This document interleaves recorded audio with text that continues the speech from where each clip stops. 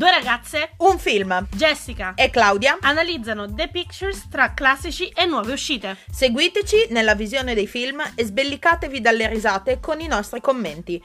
Benvenuti su Cinemafili. Buongiorno a tutti, ben trovati su Cinemafili. Signori, io sono ovviamente, come mi potete riconoscere adesso, dalla voce, siamo al quarto episodio, giusto?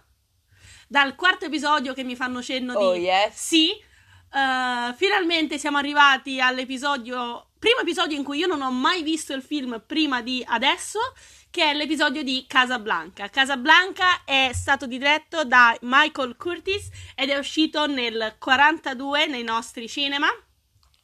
Quindi do la parola in America, diciamo. nei nostri cinema, nostri Nei del nostri mondo. cinema, Noi siamo persone, kinda. noi siamo persone di mondo, quindi uscito cinema solo del mondo. 1942 ovviamente.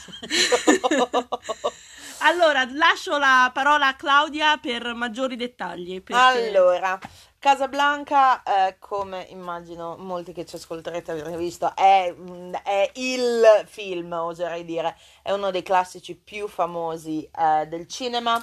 È ambientato a Casablanca, strano ma vero, nel 1941. No, non l'avrei mai detto. Esatto, nel 1941, quindi con l'ambientazione della seconda guerra mondiale appena iniziata, e usa come sfondo proprio la seconda guerra mondiale e i rifugiati politici che per scappare dal nazifascismo che era nato in Europa fanno questo percorso che va dal sud della Francia a Casablanca per poi tornare a Lisbona, dove da Lisbona prendere un mezzo per raggiungere l'America.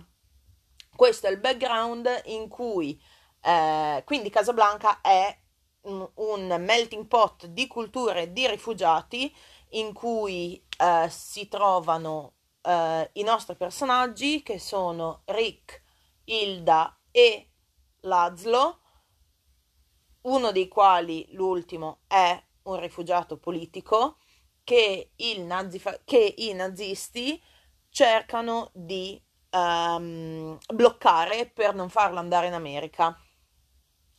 Io devo dire, questa cosa del multicultura mi ricorda molto questo piccolo paesino dove ci ritroviamo qui, Sì, che abbiamo tutte le pot. culture del mondo, esatto. Esatto, è un melting pot. Che ti trovi il quartiere con la mafia portoghese, quello italiana, c'hai gli spagnoli nello stesso edificio, esatto, qualche brasiliano, messicano, così ogni tanto vedi un inglese che spunta con la sua ogni pint tanto, di birra. Vabbè, è come un po' è anche Londra, diciamo, come sono tutte le città grosse, diciamo. Io ho una domanda, ovviamente questo film è in bianco e nero. Ho una domanda. Sì, mi dica. Avevi già visto dei film in bianco e nero? So che chi ci ascolta si stupirà della mia domanda, ma non è una domanda fatta a caso. Credo da bambina mio nonno mi avesse fatto vedere qualche film muto in bianco e nero, anche qualcosa di Stagliolio, ma ricordo le immagini, non ricordo il film, quindi è il primo che vedo che probabilmente mi ricorderò della storia dall'inizio alla fine, perché da bambina non penso di avere... Ho una buona memoria perché ricordo le immagini, ma non ricordo il film. Ok, perfetto, era una mia curiosità. Com'è stato il vedere un film completamente in bianco e nero? Prima ancora di cominciare a parlare non mi ha fatto chissà che strano effetto, a volte non ci ho neanche quasi fatto caso. Ok. Ci ho fatto caso quando lui fa un commento sul colore dei suoi occhi. Mm-hmm. E lì ho fatto, ma comunque non si vede perché l'hanno fatto questo commento. Però ho fatto passare avanti, magari era comicità della situazione, o semplicemente l'hanno messo nello script, è parte della sceneggiatura, diciamo. Detto ciò, partendo dal film, il film, tu probabilmente non lo sai, Jessica, viene da un'opera teatrale. Non nasce come sceneggiatura originale, ragion per cui agli Oscar non ha vinto nella categoria sceneggiatura originale, ma era candidata come adapted screenplay, sceneggiatura non originale, perché viene da uno spettacolo teatrale che però non è mai stato prodotto.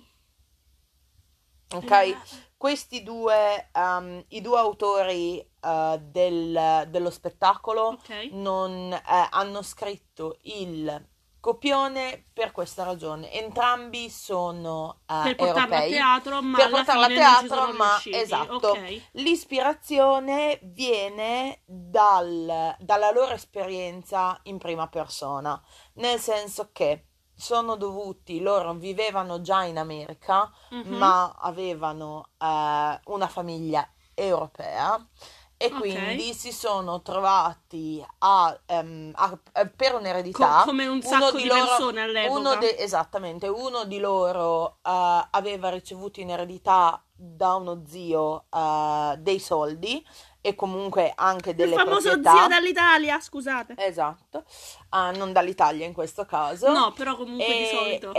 Sono andati, sono tornati in Europa praticamente all'inizio degli anni 30, nella prima metà degli anni 30, quando già le leggi razziali, dopo l'ascesa di Hitler, quindi dopo il 33. Mamma, che brutto periodo.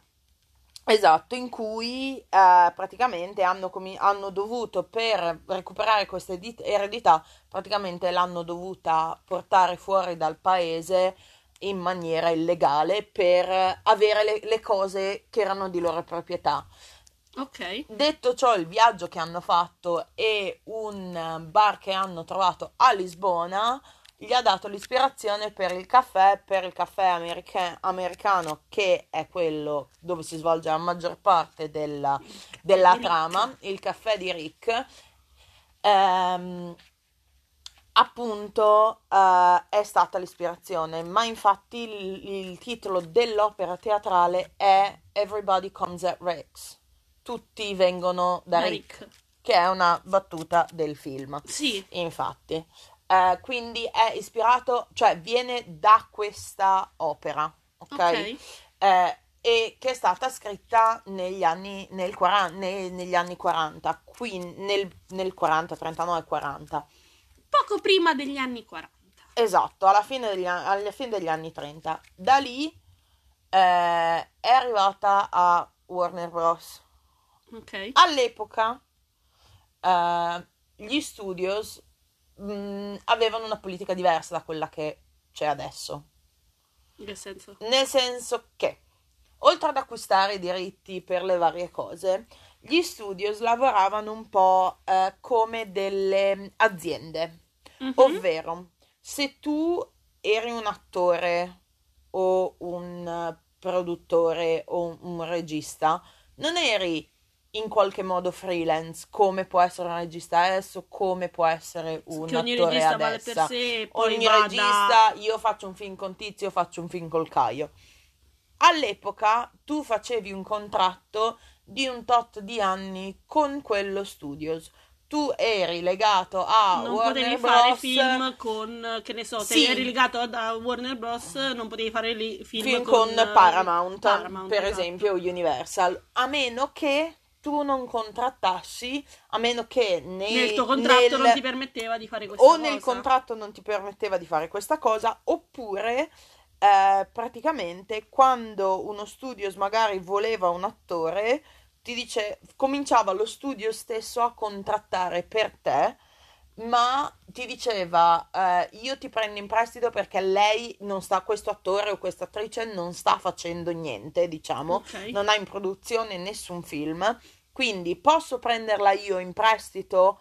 E poi fai un contratto, magari io prendo in prestito te tipo e tu prendi in prestito una mia, ti do in prestito la mia se ti serve, o parte del o pare io un baratto studios, di persone, come se le persone fossero cose. So che poi magari non era così. Però io studios praticamente io studios ti pago tot per darmi in prestito questo, e non so, lo studio praticamente ha uno stipendio, ti dà uno stipendio io ti do un tot di stipendio e questa attrice ne prende una parte. Cioè una parte di quello che io darei a lei lo darei a te, fondamentalmente. Quindi, ma perché? Perché loro crescevano, diciamo che prendevano questi attori magari all'inizio o anche all'inizio della carriera, li tenevano per 7-8 anni, ma più che formarli gli creavano la carriera, e il creare la carriera era tutto ciò che è quello che adesso viene chiamato il PR, quindi tutto quello che tu fai, quello che sei, la tua immagine stessa è dettata dallo studio. Ci sono attori dell'epoca che non potevano dichiarare che erano sposati o non potevano sposarsi a meno che... come ha fatto Disney fino a una decina di anni fa praticamente, che ti dava un'immagine da rispettare anche se tu magari, che ne so, con Miley Cyrus, Anna Montana, che le davano questa immagine di vicina che la porta accanto, tranquilla, e poi magari lei non è così. Quella c'è ancora, la cosa che tu devi avere una certa immagine, specialmente se sei in una compagnia come può essere Disney, ma all'epoca era proprio più: tu hai una relazione con Tot? Se a me va bene, se no nessuno lo deve sapere, tu non puoi assolutamente farlo, e se lo fai sei fuori. Se lo fai sei fuori, se lo dici pubblicamente, se sei sposato io ti trovo sposato. Se viene scoperto in qualche modo. Sì, sei sposato quando io ti assumo e nessuno lo sa, decido io se tu devi dire in giro che sei sposato o meno. Mamma mia. Quindi era molto costrittivo. Ovviamente le cose sono molto cambiate, però questa era come gestivano gli attori, o comunque specialmente attori e registi, diciamo quelli che adesso non sono più così. Erano proprio impiegati, io sono impiegato, io faccio un contratto di 7 anni con Warner Bros, però ti garantisco che in questi 7 anni i film che faccio tu ci sei. Ok? Era una sorta per mia mentalità da donna del XXI secolo, ovviamente è fuori da ogni ti manderei concetto. anche abbastanza a quel paese, ovvio, perché sono cambiate le cose, ovviamente, però all'epoca così funzionava. Detto ciò, quindi il fatto di avere certi attori nel casting è determinata da questa cosa, perché se io sono, non lo so, adesso tiro un nome a caso, Marilyn Monroe, che è tutta un'altra epoca, ma io sono Marilyn Monroe e sono sotto contratto con Warner Bros., non vuol dire che io, che sono a Paramount, se voglio fare un film con Marilyn Monroe, devo andare a contattare con Warner Bros. Ok? Ho fatto una cosa super anacronistica che non c'entra niente, ma è per farti spiegare il concetto. Per farti capire il Ricordiamoci concetto. che io sono un po' dummy, quindi il concetto mi deve essere spiegato terra. E quindi ovviamente influenza il casting. Io non posso dire non è che posso offrire a qualsiasi attore come adesso, io Steven Spielberg voglio fare un film, no, questo ruolo voglio, non lo so, Tom Hanks. Io mando un'email alla gente di Tom Hanks e dico: "Quella, questo è lo script, leggitelo e dimmi che se ti va, o facciamo una conversazione o te la mando direttamente". È una cosa che fammi non sapere esisteva. Cosa vuoi per stare qui. Non esisteva. Quindi è molto diverso il contesto. Detto ciò, la cosa bella di Casablanca e la cosa, a parte l'essere un tema perfetto, perché se pensi i tempi, sì, e il tema, sì, c'è la storia romantica comunque tra Rick, c'è questo triangolo tra virgolette tra Rick, Hilda e Laszlo e Victor Laszlo. Però allo stesso tempo il background è molto timely, sì, della sua epoca, perché comunque è un film girato nell'estate del 42, uscito nel novembre del 42. Questi erano quanto veloci facevano i film una volta. E noi qui che aspettiamo anni. vabbè. Siamo stupidi noi, allora. Un anno. No, è che la post-produzione è diventata un po' più lunga. Si un chiama anno? CGI. Io sto ancora aspettando Black Widow in questo caso. Si chiama pandemia in questo caso. Non c'entrano. I film sono fatti e finiti, tutti quanti. Bond, perché è uscito prima WandaVision e Falcon and the Winter Soldier? Perché quello l'hanno girato in pandemia. Lì è sempre colpa di pandemia. Lì è sempre colpa di pandemia. È un chiodo che la Marvel mi ha deluso. Bisogna Torniamo a Casablanca. Comunque, tornando al 42, è un film girato giusto appunto nel mezzo della guerra. Oltretutto è uscito, è arrivato il copione, cioè lo script della cosa teatrale è arrivato a Warner Bros. Proprio una settimana dopo Pearl Harbor, neanche farlo apposta alla perfezione. A farlo apposta non ci sarebbero riusciti. E quindi il tema della resistenza contro il nazifascismo non è solamente un tema fortissimo e importantissimo nel film stesso, ma anche in tutto quello che ci gira attorno, nel senso che Warner Bros. All'epoca è stata la prima, perché quello che si tendeva a fare come fa Rick nel film, restare super partes, e l'America ha cercato di restare neutrale non solo politicamente ma anche a Hollywood. Gli studios erano stati molto neutrali quasi sempre, i primi a tanto da fare da avere contatti con la Repubblica di Vichy, con la Repubblica di Weimar. Il cinema in Germania era in un punto pre-nazifascismo molto alto, eccetera. Quindi gli scambi, diciamo, i deals c'erano.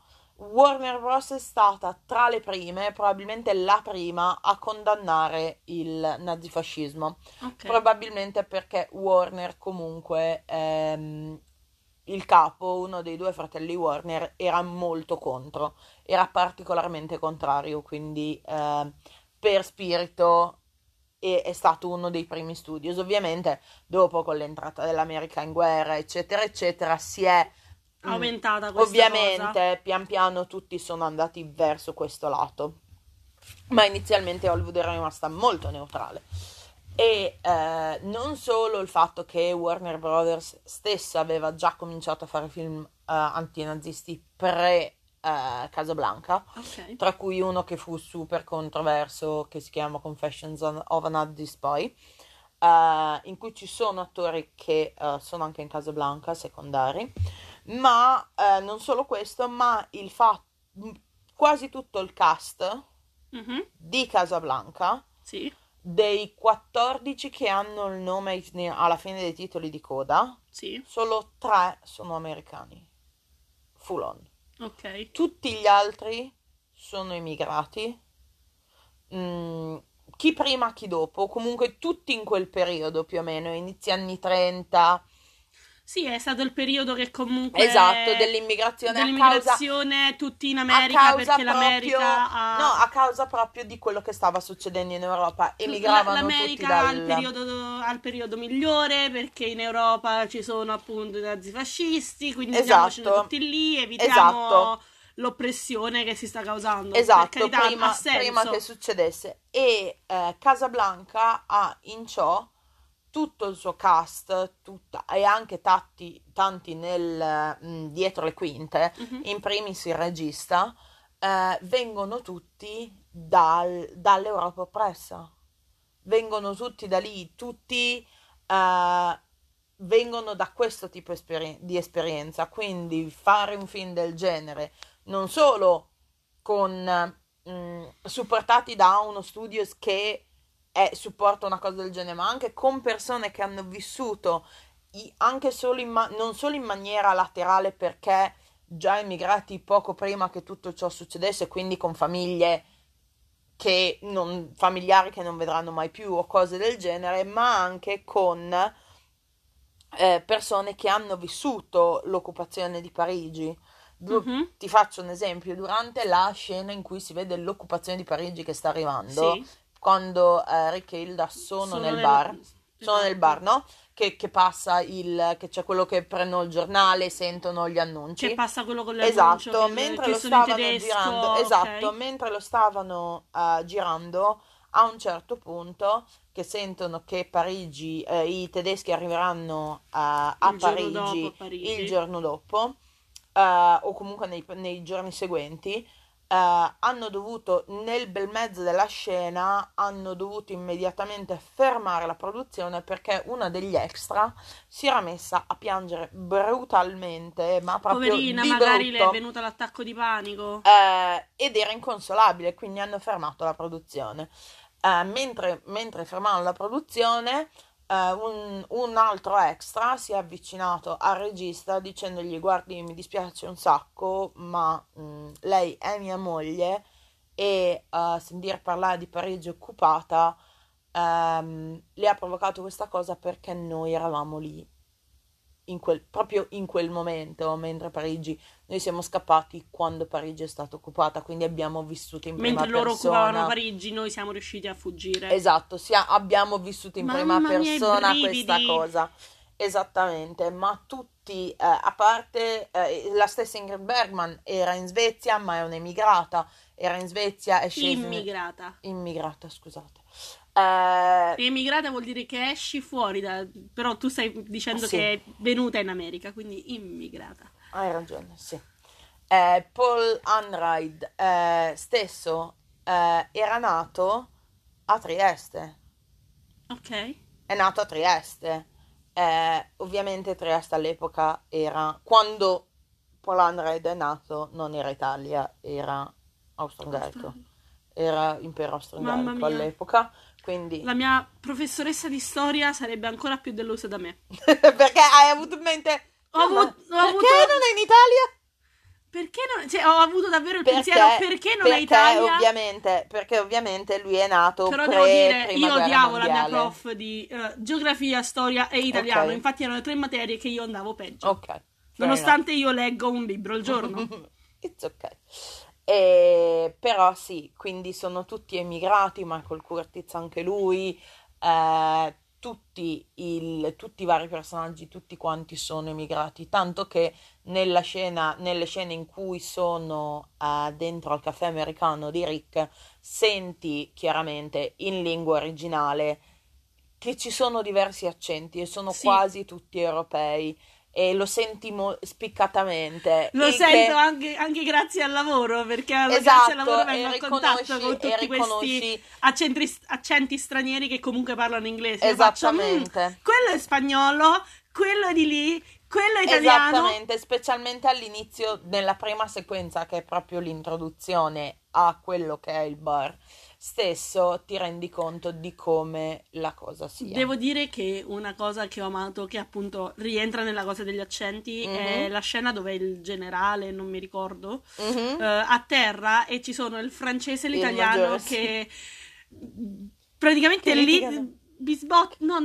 che discutono, erano tra di loro, praticamente. Sì, è il francese che parla e l'italiano che non riesce a parlare perché l'italiano il francese continua. Esatto, e io adoro questa cosa. E poi c'è il poliziotto, quello che fa, chissà se riusciranno mai a chissà se l'italiano riuscirà mai a parlare, perché col francese non ce la farà mai. Io ho adorato questa cosa, che è da sempre che l'Italia e la Francia, anche perché poi sono venuta la settimana scorsa dall'Eurovision, veramente, che non so quante volte i francesi hanno rotto le scatole perché noi italiani abbiamo vinto.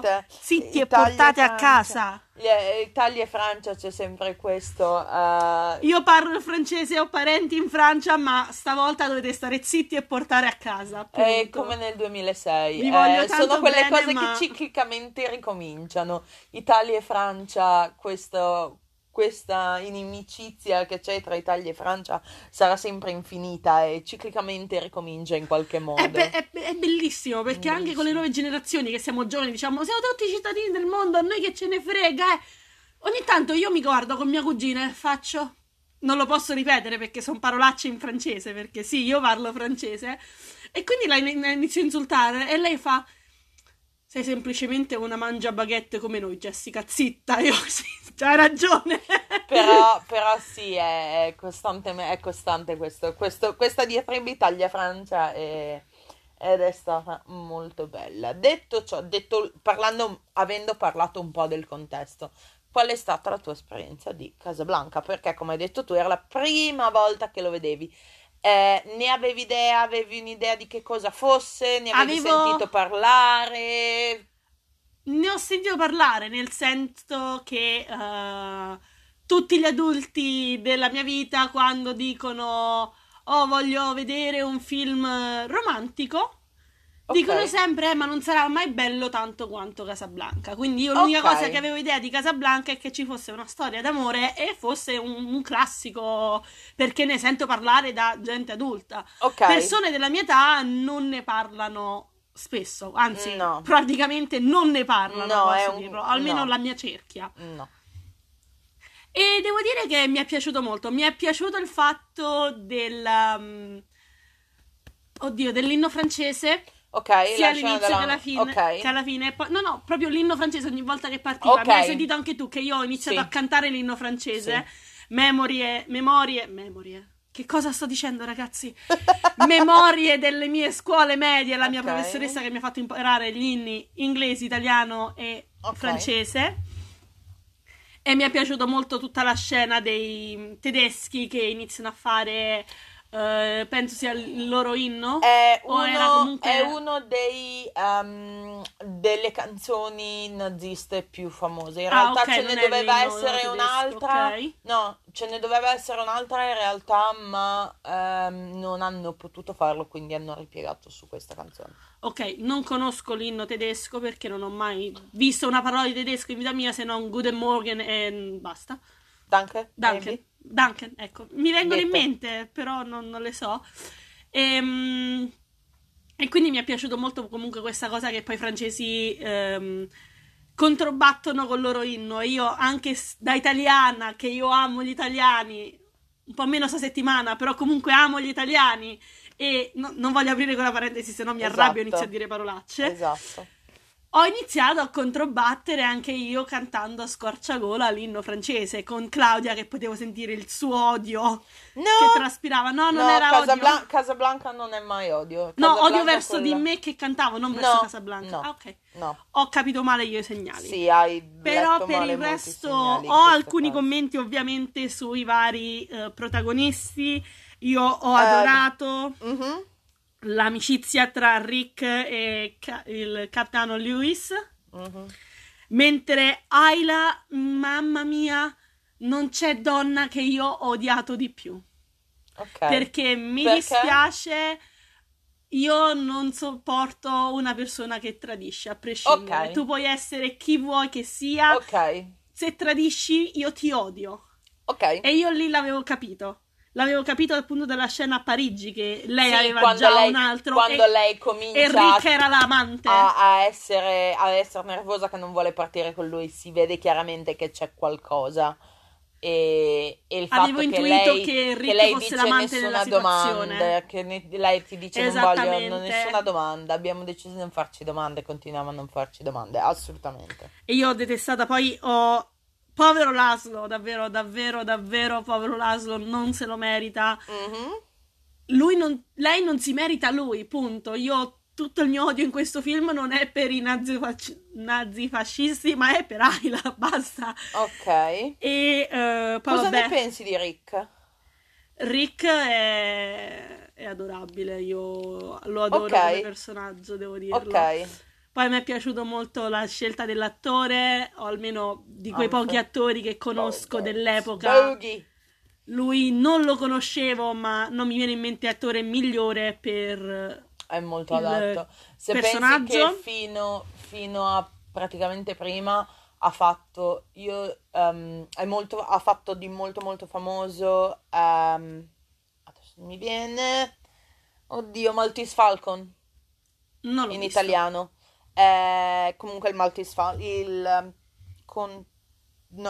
falcone maltese, Penso sia in italiano. Forse, mi suona. Penso, sì, ok, perfetto. Forse l'ha pronunciato mia madre Perfetto. questo film, non ne ho idea. Grazie mamma. È con Vedi, ogni Humphrey tanto Bogart. ti ascolto. È con Humphrey Bogart. E a parte quello, diciamo che prima aveva sempre fatto ruoli un po' da gangster, quindi non aveva mai fatto il lead romantico prima. Era una persona molto schiva, non era assolutamente ce lo vedo come persona una persona, sì, ma qui ce l'ha un po' di gangster, devo sì, dire. c'ha questa cosa, ma non aveva mai fatto l'attore romantico, diciamo. E lui come persona era una persona molto schiva, non era una persona che stava in giro, che faceva gruppo. Socievole. Lui non era una persona socievole, lui faceva il suo lavoro, prendeva e se ne andava. Quindi, a lui piaceva stare per le sue, tanta tranquillità c'è nel stare da soli, io lo capisco. Esatto. Nonostante io sia una persona socievole, io apprezzo tantissimo il mio stare da sola. Non in era casa, particolarmente compagnone o una creatura sociale di nessun tipo. Al contrario di Louis, visto che l'hai citato, che Claude Rains, che è un attore inglese non l'avrei mai detto. E oltretutto è famoso per essere super professionale, ovvero per imparare le battute a memoria, dall'essere ossessivo, avere l'ossessivo compulsivo, arrivare a essere questa cosa. Che è una cosa positiva riguardante il lavoro. Ma essere oltre quel momento, diciamo, che c'è la professionalità e poi c'è l'ossessione. Praticamente questo era quanto era ossessionato. Fin quando non dà problemi agli altri, non ci sono problemi. Lavoro. E quindi tanto che uno dei prank che gli erano stati fatti durante il set era dirgli che c'era stata una scena nuova e quindi lui non aveva, era andato in panico, povero, ovviamente. Ecco, vedi, a me mi sta più simpatico un poliziotto corrotto che non una traditrice, ci credi? Allora, diciamo che il personaggio di Louis, per quanto sia un poliziotto corrotto e abbia un tratto che a me non piace, nonostante ciò ha un modo ha un wit, grazie al dialogo che ha, grazie a quello che dice, ha certe battute che non puoi che sorridere, perché ti fa sorridere. Vero. Le battute che ha con Rick, il modo di parlare che ha con Rick, questo rapporto in continuo, diciamo, io ti devo, è un banter, io ti faccio questo se tu mi dai quest'altro in cambio. No, ma anche il modo in cui si parlano è molto intelligente, è molto perspicace. Hanno uno humor di sottofondo con cui si parlano, che è molto molto bello, è fatto da Dio, quindi il grosso tanto non viene solo dalla sceneggiatura originale, ma anche dagli sceneggiatori stessi, quindi è veramente veramente fatto bene, che si conclude con la frase che quando abbiamo visto il film ha scatenato una reazione bellissima. La mia unica reazione del film. No, le due reazioni del film sono state Jessica che canta la marsigliese e l'ultima battuta del film, che è questo è l'inizio di una grande amicizia. Scusate, l'abbiamo visto in inglese, quindi dobbiamo tradurre un attimo. The beginning of a wonderful friendship, che è una delle battute più famose del film, assieme a Play It Again Sam, che in realtà non è comunque Sam è best friend forever, perché io lo voglio un amico come Sam. E incredibilmente ha una parte per essere il 1942 ha una parte molto importante, ha una parte molto grossa e molto umana, per essere un personaggio di colore, nonostante a livello di parte sia molto più espansa rispetto a quella che è lo spettacolo, ed è reso in maniera molto più umana. Nonostante ciò, ovviamente è stato pagato un quarto rispetto a tutti gli altri. Purtroppo però i tempi erano quello che esatto, erano. Ricordiamo che ai tempi lo sono anche adesso, quindi figuriamoci. Ai tempi c'erano i bagni per le persone esatto. di colore. Quindi... Esatto, la segregazione era ancora nel massimo del suo periodo, quindi ovviamente... E sarebbe andata solo a peggiorare. Esatto. Però sì, è un ruolo per un personaggio di colore sicuramente molto meno stereotipato rispetto ai suoi a quelli del suo tempo, rispetto ai suoi contemporanei, è sicuramente un ruolo molto più sfaccettato. Però sì, come dicevo, le due reazioni sono state la marsigliese e il oh. E visto che parlavamo di battute famose, la battuta che tutti citano, suonala ancora Sam, in realtà che in inglese è tradotta Play It Again Sam, in realtà Play It Again Sam non è una battuta in realtà, è... Un'improvvisazione? No, non è proprio una battuta del film, non dice suonala ancora Sam, dice do it again Sam, dice play it Sam, ma non dicono mai Play It Again Sam. Play It Again Sam è un mix che è stato fatto dalle persone. 1, 2 viene da un'opera di Woody Allen, okay, in cui ci sono dei grossi riferimenti a Casablanca, in cui c'è Humphrey Bogart stesso, che è poi diventato un film negli anni 70, ragion per cui viene Play It Again Sam viene citato come battuta di Casablanca, quando in realtà non lo è. E poi, vabbè, tra le altre, Here's Looking at You, Kid, è molto molto famosa come battuta. Personalmente, tornando al tuo discorso di i tuoi personaggi preferiti, non ho così tanto l'odio per Hilda che hai tu. Non è un... Hilda? Non è... Sì. Ayla. Ayla? Si scrive ISLA, quindi okay, credo Ayla. Non okay, è Isla, come sure? Mi hai corretto ieri sera? Penso sia Hilda, però va bene, fammi vedere. Diamoci questa... Ayla, sì, Isla. Perché Ilsa, anzi, scusami, non è Isla, è Ilsa. Per quello dicevo Ilsa. L'ho scritto malissimo, ero proprio stanca l'hai scritto ieri. Al contrario. Comunque, lei è... non la odio come la odi tu, devo dire.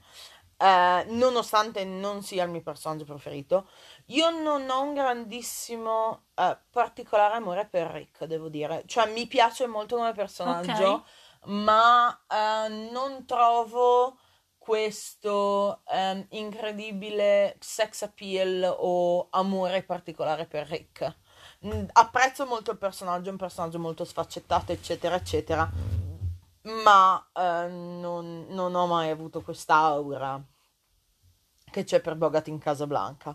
Probabilmente è perché, cioè, non è il mio genere di cosa per cui magari amo il film lo amo, è tra i miei film preferiti di sempre, ma non ho questo amore per i personaggi principali. Nessuno dei tre, ti dico, è il mio personaggio preferito. Amo molto più i personaggi secondari, amo molto più Louis, amo molto più Yvonne. Sarà solo per la sequenza della Marsigliese in cui lei sta realmente piangendo e sono lacrime vere. La scena Marsigliese, le lacrime sono tutte molto reali, e vengono, come ti dicevo, dall'esperienza di essere rifugiati, comunque di essere scappati dal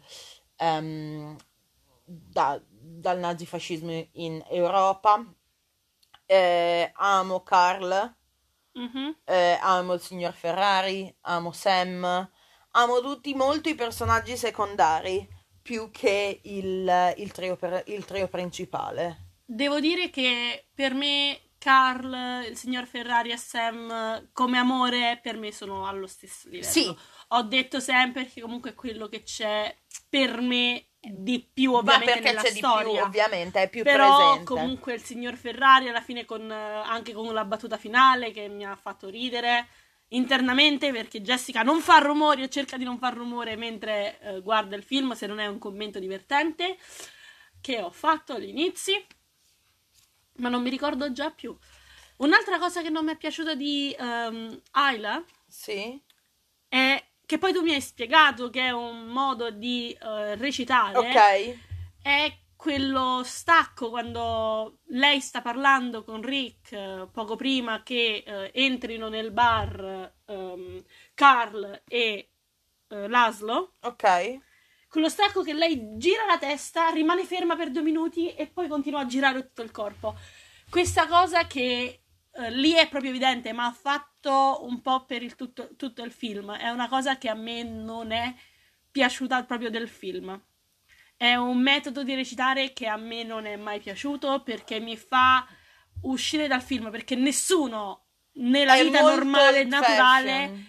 manco negli anni, Molto vecchio manco stile. mia nonna farebbe una Ma cosa del genere era dal questo vivo, modo di recitare molto per old enfatizzare di più. school, Però esatto. è questa cosa di molto old school che a me non è mai piaciuta, motivo per il quale Jessica il più delle volte non guarda film classici, perché c'è molto di questo old school che a me il film lo fa piacere poco. Sì, ti fa apprezzare, ti tira fuori dal film perché è un modo completamente diverso da quello che noi siamo Non mi abituati sembra a un naturale. altro. Sì, perché sei abituato a un altro tipo di modus operandi, Di recita.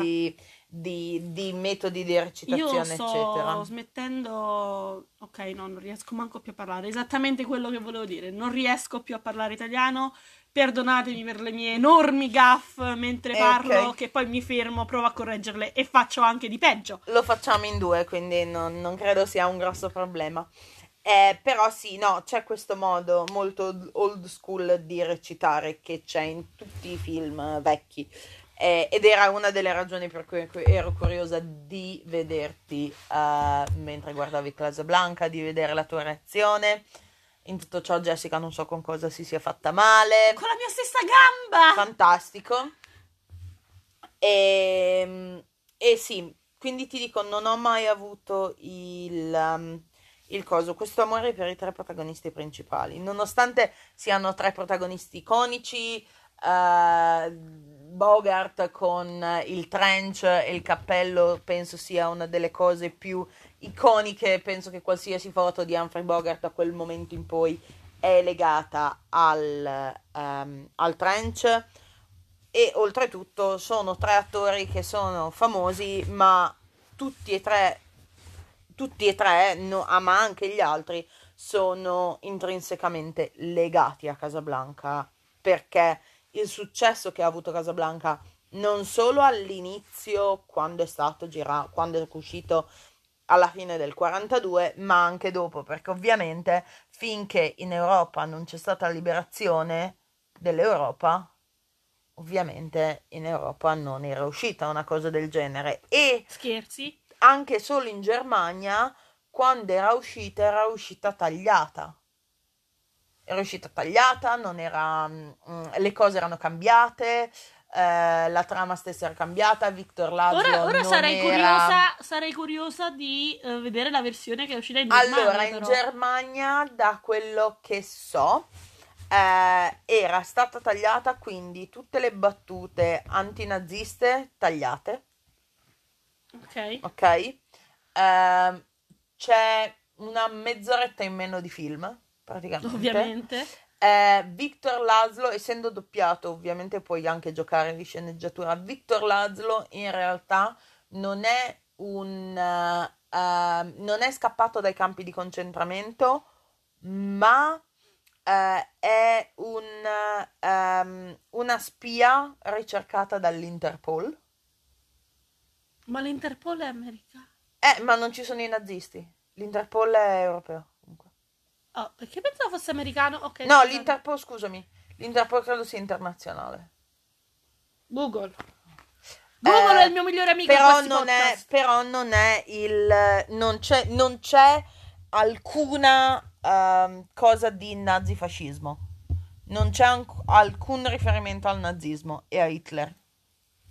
Ok. Nessuno. Di nessun tipo. Quindi è tutto un altro film. Non è Casablanca, è un altro film. E solo molto più avanti in Europa è stato... Interpol è internazionale. International Criminal Sì. Police Organization. Ok. Dove è nata? No, non l'ho visto. Ok.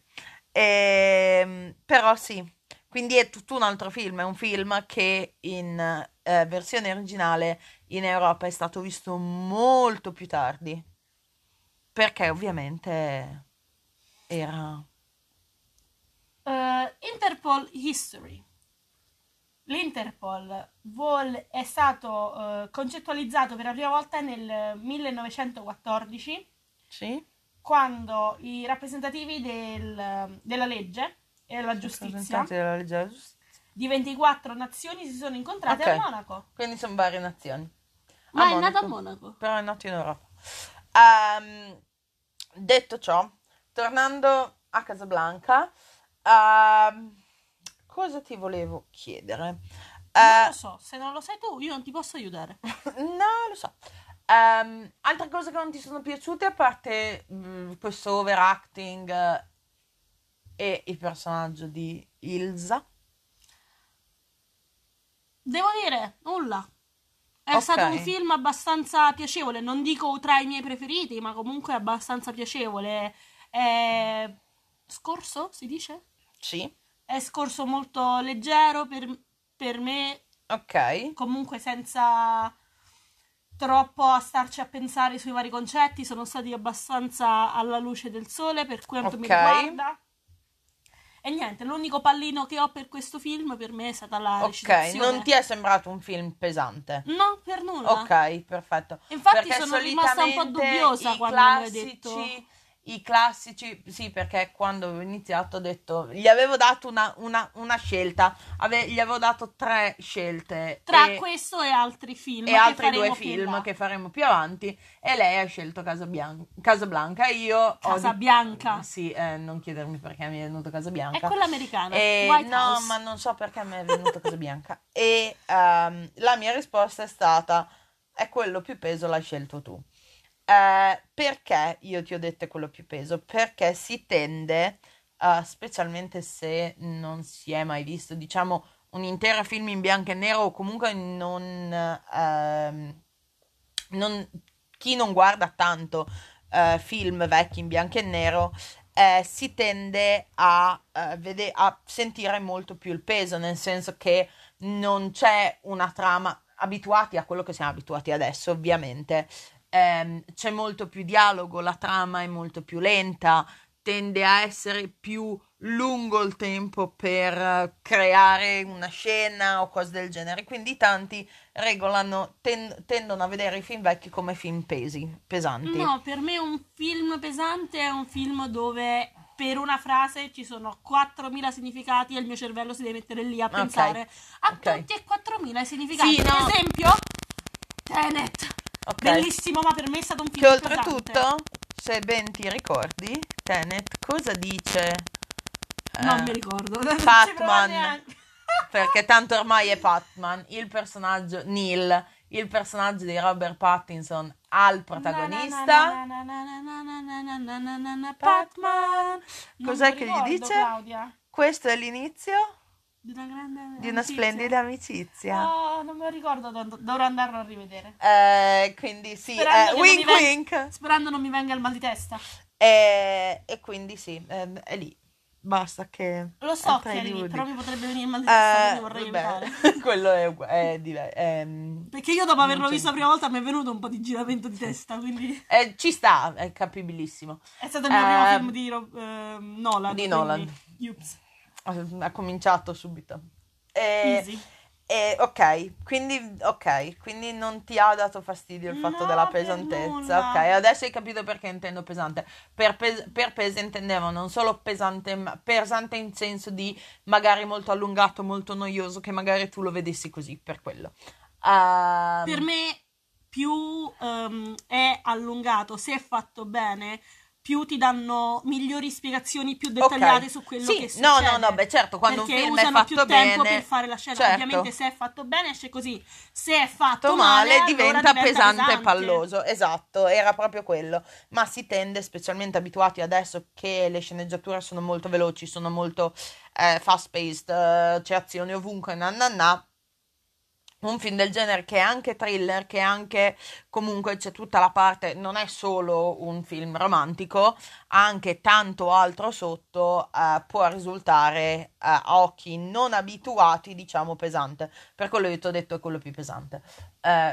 Poi oltretutto a me gli ha dato altri più due... tempo questa cosa di Sì, te lo sai goduto meglio, di più. esatto. Te lo sai goduto di più, assolutamente. Ma ci può stare, cioè, È è una come l'ho cosa che nei vissuto film io. moderni io non vado d'accordo, che Certo. vanno così veloce che magari qualcuno può rimanere indietro con quello che sta Certo. succedendo, ti distrai un secondo perché magari starnutisci e ti perdi il significato del film. Sì. Con questo è Ovviamente più facile no, i perché film di una volta ti non puoi avevano questo distrarre modo. senza problemi e Certo. comunque la scena è comunque quella, non ti è cambiata in Certo, millisecondo. certamente, ovvio.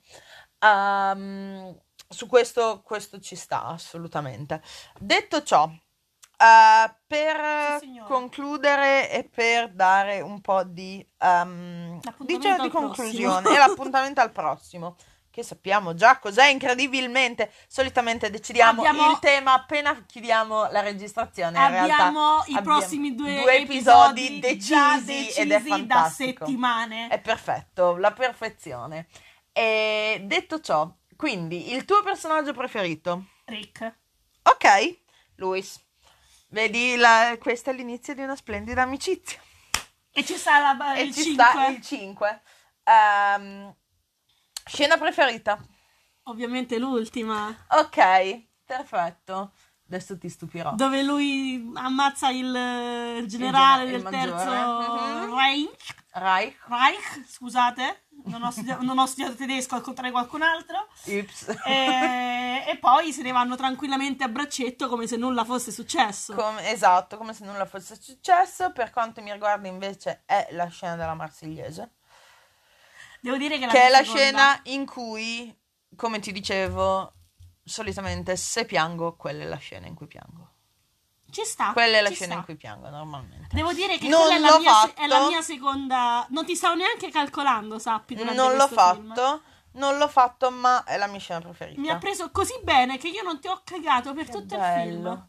Mi fa piacere che ti sia piaciuto, sono molto contenta. Ero molto spaventata dal fatto che magari non l'avresti apprezzato, quindi sono molto molto contenta di ciò. E quindi per concludere, anzi prima di concludere, prima che mi dimentichi, sì. Piccolo fun fact, ieri mentre mettevamo il DVD dentro al dispositivo, ovviamente come ovviamente Casablanca è partita al computer. Non so perché mi è venuto il dispositivo. È perché stai pensando che siamo nel 40. Sì, siamo al dispositivo, capito? Io sono entrata nel mood. Come abbiamo inserito il DVD nel computer, ovviamente nel menu c'è come musica c'è As Time Goes By. Ovviamente è il tema di Casablanca, è ripetuto ad nauseam ed è solo a piano.